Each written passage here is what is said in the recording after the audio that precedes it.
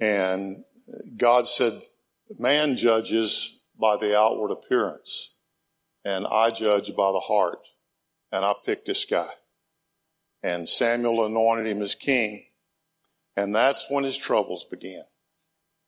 I mean, it just unleashed hell on him. First of all was Saul, who was jealous that he was going to be the king after he had forfeited his kingship. And he took it out on David, tried to kill him numerous times. David had the chances to kill him, but wouldn't touch him because he was still God's anointed. And so trouble came, conflict came. And the word trouble in the Hebrew means pressure, tenseness, tension, whatever word you can think of that you experience. When you experience trouble, it's all there. And even after Saul died, and then he has his sons, and Absalom now comes against him and tries to overthrow him. And so there's always this conflict going on in his life behind the scenes. But David's honest enough to say, here it is. Here's my life. And we find in Psalms 46, let me just begin in verse 2. He said, therefore we will not fear, though the earth should change, and though the mountains slip into the sea, into the heart of the sea, though its waters roar and foam, though the mountain quake at its swelling pride. I think David's using an analogy here. He's just giving an analogy. I don't think he really expected the mountains to slip into the sea or the mountains to quake with pride.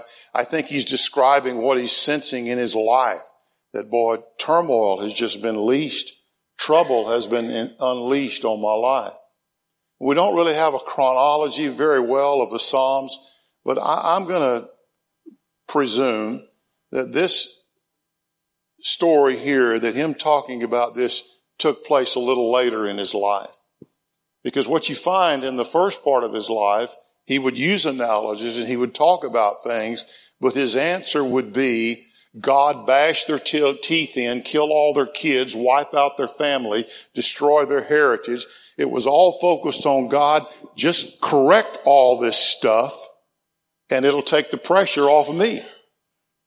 Now, inevitably he would come back around and say, okay, that's not right, I know.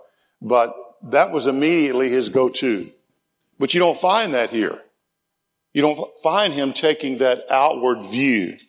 He goes back and he says in verse 1, God is our refuge and strength. God, he starts with that. That's his premise. Yes, the mountains may shake. Yes, the oceans are going to roar. Yes, all that's going to take place. And no amount of me focusing on that, trying to change that, trying to make a difference in that is going to help. Here's the source. God is our refuge. The word refuge is a shelter. It's a covering. And in saying, God is my refuge, God is my covering, he's saying, nothing gets to me that doesn't come through you first. Saul wasn't an accident. Absalom didn't slip by you.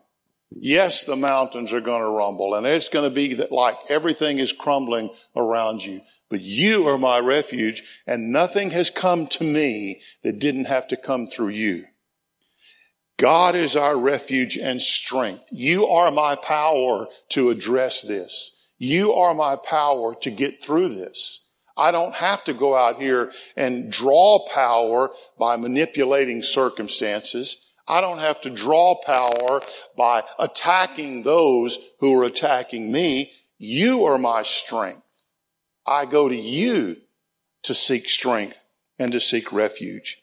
And then he gives this statement, and this is what resonated in my heart this morning. And I think it's the crux of everything he's sensing. You are a very present help in trouble. And there's that word trouble. That word that describes tension. That word that describes pressure. All those things that you and I deal with. All those, and most of them are relational. You know, somebody's not doing what they're supposed to be doing. Somebody said something they weren't supposed to say. Somebody accused. Most misunderstandings in relationships. And much of our pressure comes from those at some level being out of whack. And he said this statement: you are a very present help in time of trouble. You are present. You are here. You are in me. You are in this situation. You are closer to me than a brother in this situation. My sin has not made you mad and you ran off and left me. My sin did not hurt your feelings. My venting to you about wanting to wipe all these guys out has not offended you, and you've said, well, and whenever you get it all worked out, I'll come back. He said, I am a very present help in time of trouble. The focus shifted from what was out here to what was in here. And I'm telling you, there will be no peace out here until there is peace in here. We will not be able to recognize God out here until we recognize God in here. He is present. He is here. He is for me. He is my help in this situation. He didn't stop the mountains from crumbling. He didn't say you're going to take care of that. He didn't say you're going to change their mind. He didn't say you're going to change their heart. My focus has changed to that you are present. And folks, we struggle with this religious pagan, and that's what it is. It's a pagan mindset that says God is way out there. And we have to perform correctly, by the way, to get God to come down here. He said, I am with you. I am in you. I will never leave you or forsake you. And it starts having this understanding with telling ourselves God is present. God is present. Now, we would all mentally agree, yeah, God's present. But whenever you understand that God is present, when you are aware that God is present, you do things differently because you're now doing them in His presence. You say things differently because now you are saying things in His presence. I mean, think about it. We always like to put Jesus in the physical. Let's bring Him back to the physical. And let's say He's going to walk with us today. Are we going to say about the people He loves the things we say about them in His presence? Are we going to criticize the people who are struggling and hurting because they're not successful in His presence?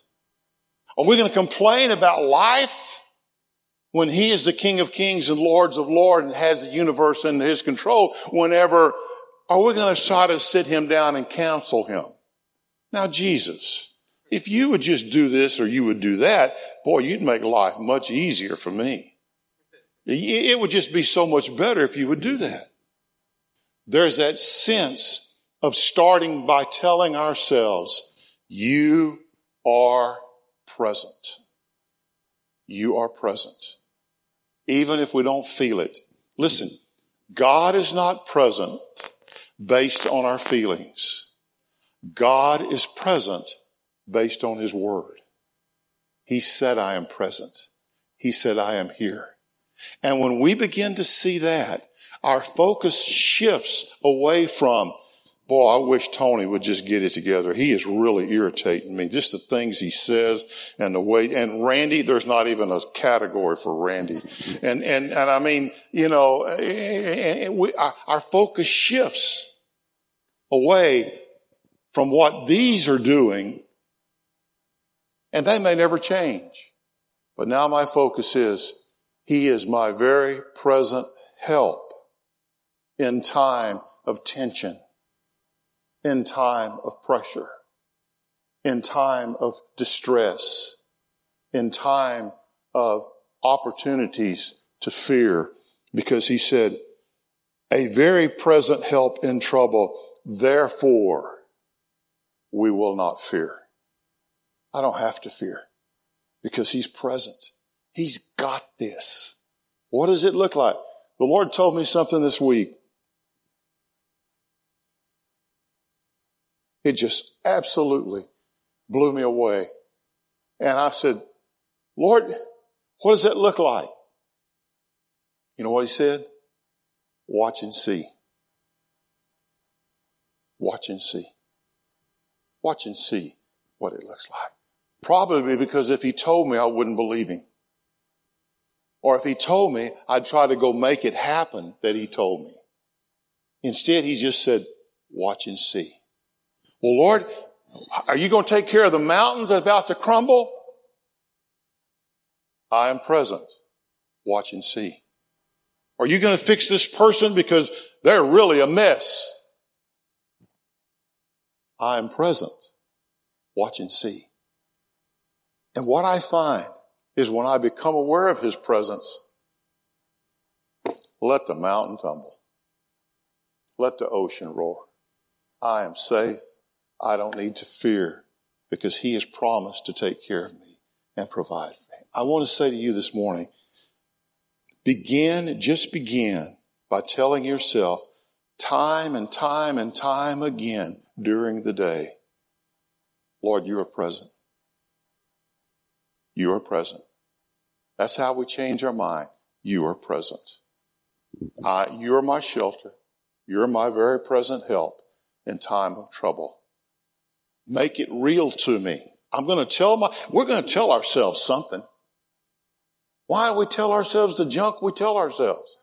Let's tell ourselves the truth. He is present. Okay, let's start. That's a good idea. Let's just say, you're present. Lord, thank you that you're present. And ask him to work that in our heart to make that real.